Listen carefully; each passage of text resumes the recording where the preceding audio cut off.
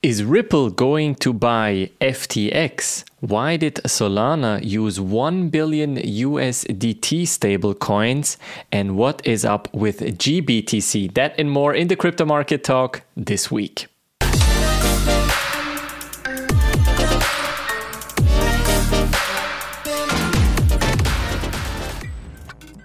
After a very turbulent last week, we will continue with the FTX crisis. Of course, we'll quickly discuss some market news, but we'll also have a look onto Bitcoin and Ethereum. Then we'll talk about XRP, the token, and Solana at the end. But first, let's get started with this news story right here. Of course, everyone kind of expected it after the FTX crisis. We have here President Joe Biden leads critical call for game-changing global Bitcoin and crypto rules after shock FTX collapse. Now, of course, the G20 has met in Indonesia last week, and technically, he was referring to the Financial Stability Board proposal or their rules. And he's saying, we welcome the FSB's proposed approach for establishing comprehensive international framework for the regulation of crypto asset activities based on the principle of same activity, same risk, same regulation. Now, of course, in the EU, we have the MiCA law that is being kind of discussed as we speak, but pretty much it's going to get confirmed in about 1 or 2 months. So this could potentially lead even the global regulation basis. Now, whether the FSB or the US or specifically President Biden will follow through with this specific regulation, we will see. But of course, he was also mentioning the crisis on FTX. And this is technically what we've all feared, that a centralized exchange is going under and they will start regulating decentralized exchanges and decentralized protocols. But how much does FTX actually owe its creditors? How much are they really in the hole? We've heard different numbers, 1 billion, 3 billion, 50 billion even. But now the first document that has come out of the insolvency documentation, of the Chapter 11 documentation, and it says here that one customer is being owed 236 million US dollars. This is the biggest creditor. The next one is around 201, and the third here at 174 million. So in total, this adds up to about 3.1 billion US dollars in credit that they still owe to the creditors.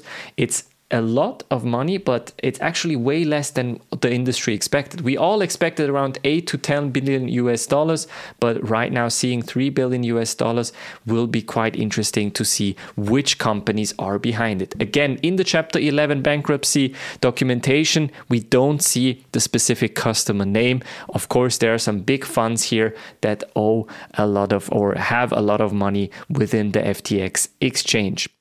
However, this could cause some other problems. We're talking about GBTC as well. GBTC is, of course, the Grayscale Bitcoin Trust, which we all expected to turn into an ETF fairly soon. But now it looks like trouble because the discount nears 50% for the GBTC compared to the Bitcoin spot price. Now, this could potentially be an interesting trade, of course. Although, and here comes the next problem, Digital Currency Group, which is also connected to Grayscale, is currently having liquidity issues. They are trying to raise about $1 billion US dollars. At least that's what the headlines say.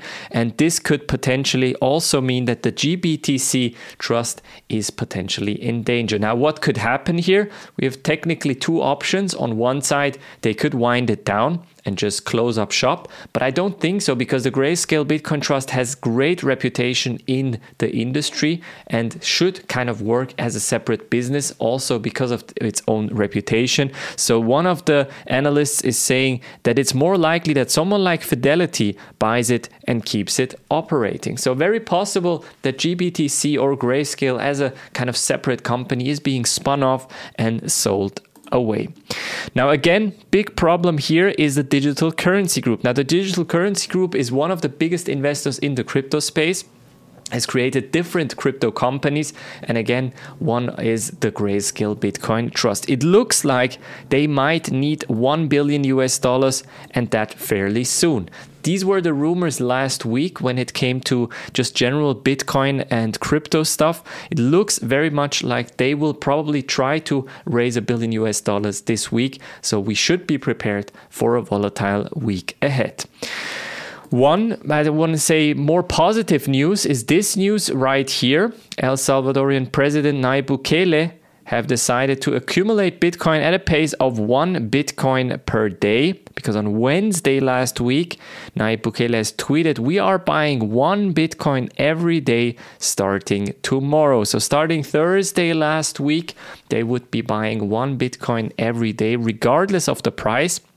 Could be quite interesting to see until when they will keep buying. And of course, Justin Sun, crypto personality and Tron cryptocurrency founder, also wanted to jump in, and he is looking to mimic Bukele's accumulation strategy. So it could be quite interesting.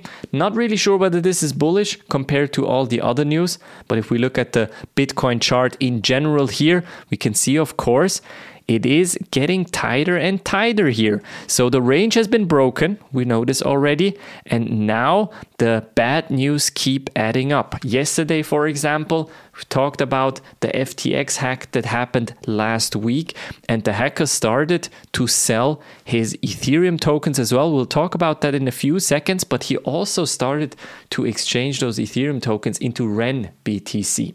And that in turn means that he will probably try to send those BTC through a mixer and then cash out. So this could potentially mean that our price at around 12 to 14,000 is actual potential reality. So it is very interesting still to see. Again, buying zones would be here with kind of the wick from time to time to go even below 10K. I'm not kind of exaggerating. I think it's really a possibility here. But again, let's stay positive and let's focus on this interesting buy entry position.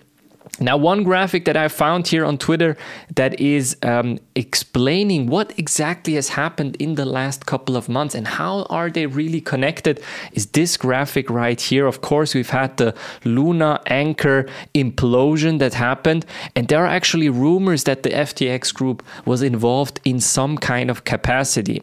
Now, of course, because of FTX, companies like BlockFi are probably insolvent as well. Three Arrows Capital as well. We have Celsius, some here as well. We have Alameda Research. We have the Digital Currency Group, and they are, of course, all related and connected to the SEC. So that begs the question, who are the regulators protecting us exactly from if stuff like this can happen all the time?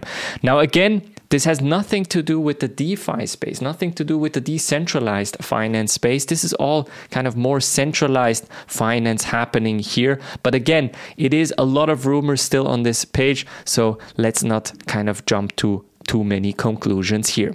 Now, next story we have here, of course, is the Ethereum story that I've talked about just now. So we've had about 40,000 Ethereum move to a wallet, to a new wallet, and we did expect that the hacker would start selling these 40,000 Ethereum. He still has around 200,000 worth of Ethereum, so 200,000 Ethereum tokens, not just US dollar value. So that's actually a lot. And that could potentially mean that Ethereum, but as well Bitcoin, could be under price pressure. Why? Because the hacker started to move some of his Ethereum down through the REN bridge to REN BTC. That's of course a wrapped BTC token with potentially of selling these as Bitcoin afterwards. So this could become a big issue this week. It's of course the question whether it will be done this week, but that could of course mean a volatile week is ahead. Now, if we jump into the Ethereum price, we see something similar right here. We see that the buy opportunity of a lifetime could be coming up. Again, we've already reached kind of 3-digit numbers with Ethereum in the last crisis. But the question is, will we even go lower into the 600s? Of course, I've marked here an interesting buy zone. So it could be quite interesting to see whether we will start buying at around $600 pretty soon. One other party that we didn't expect from this FTX story is Ripple. Now, Ripple has had its conference in London, the Ripple Swell Conference, and there the CEO, Brad Garlinghouse, mentioned that FTX CEO Sam Bankman-Fried actually called him before the Chapter 11 bankruptcy was announced, and he mentioned that he wanted to sell parts of FTX's business to Ripple. Now, Brad Garlinghouse was interested, of course, but he couldn't make the huge decision of buying an asset that is currently going under, very similar to Binance, of course. But now the big question is, what part of the business would Brad Garlinghouse and Ripple actually buy off? Could it be the FTX US part, which is a regulated exchange, and could be interesting for Ripple as well, because Ripple are themselves in an SEC conversation. So this could be kind of an interesting story. Now, asked whether the FTX business is still on the table, he mentioned, yes, of course, we will have a look at it. However, with Chapter 11, this will become much, much more complicated than it was 2 weeks ago. So it will be interesting to see whether Ripple will actually start buying FTX assets. I do doubt it, though, because right now I do think other people or other entities are more interested in FTX, potentially. Now, the XRP price, as we can see it here, it's kind of going back and forth, not really deciding whether the SEC news is finally going to be out, and the SEC decision whether XRP is going to be a security or not will come out. And I do think that we will see a decision before Christmas. Not completely sure yet, but I do think it is a possibility. So definitely have a look on this chart and keep an eye out on the SEC decision, because this could be a huge bullish catalyst for not only XRP, but the entire market. Now let's talk about the Solana connection with FTX. I've mentioned that FTX was holding about 10% of all the Solana tokens, but the problem doesn't stop there. The main problem is that FTX and Alameda Research were so invested in the Solana ecosystem that with them kind of falling away, what will happen to the Solana ecosystem as a whole? Now, of course, they have mentioned, so the Solana Foundation has mentioned kind of how many assets they're actually holding, and as we can see here, around 134 million in SRM tokens, which is also a Solana-based token, and then 3.4 million FTT tokens, which technically is also a Solana-based token. So we're looking at around 29 and then 4.4 million US dollars, which just before the crash was actually worth close to 200 million US dollars. Now, of course, this puts a hole into the Solana Foundation. However, the Solana Labs company, which is independent, is still very, very well capitalized. So I do think that them having the money to survive at around 30 months or so in terms of a runway could actually mean that the Solana Foundation should be fine as well. However, one bad news is also that Solana is losing $1 billion US dollars in USDT to Ethereum in Tether chain swap, because Tether has mentioned that they will swap the Tether away from the Solana blockchain back to the Ethereum blockchain. Has many reasons. On one side, of course, the Ethereum blockchain right now is not as expensive. That's for one. And the other part is, of course, that Solana's future is a bit unknown and Tether wants to be safe there. So they have switched it back to ERC20, about $1 billion USDT, and the Tether total supply will not change during this process. So it's just a chain swap, so jumping from one chain to the other, but that of course means that the kind of asset is no longer available on the Solana blockchain. Now, looking at the chart, it still doesn't look good. We've reached a new kind of very low here at around 1179, and the big question is whether it will recover, because I've just read now that the Solana trade is either going to be the best trade of the next 3 years or it's going to end up at zero. There is no in between. There is no Solana going back and forth between 10 and 20 or 30 US dollars.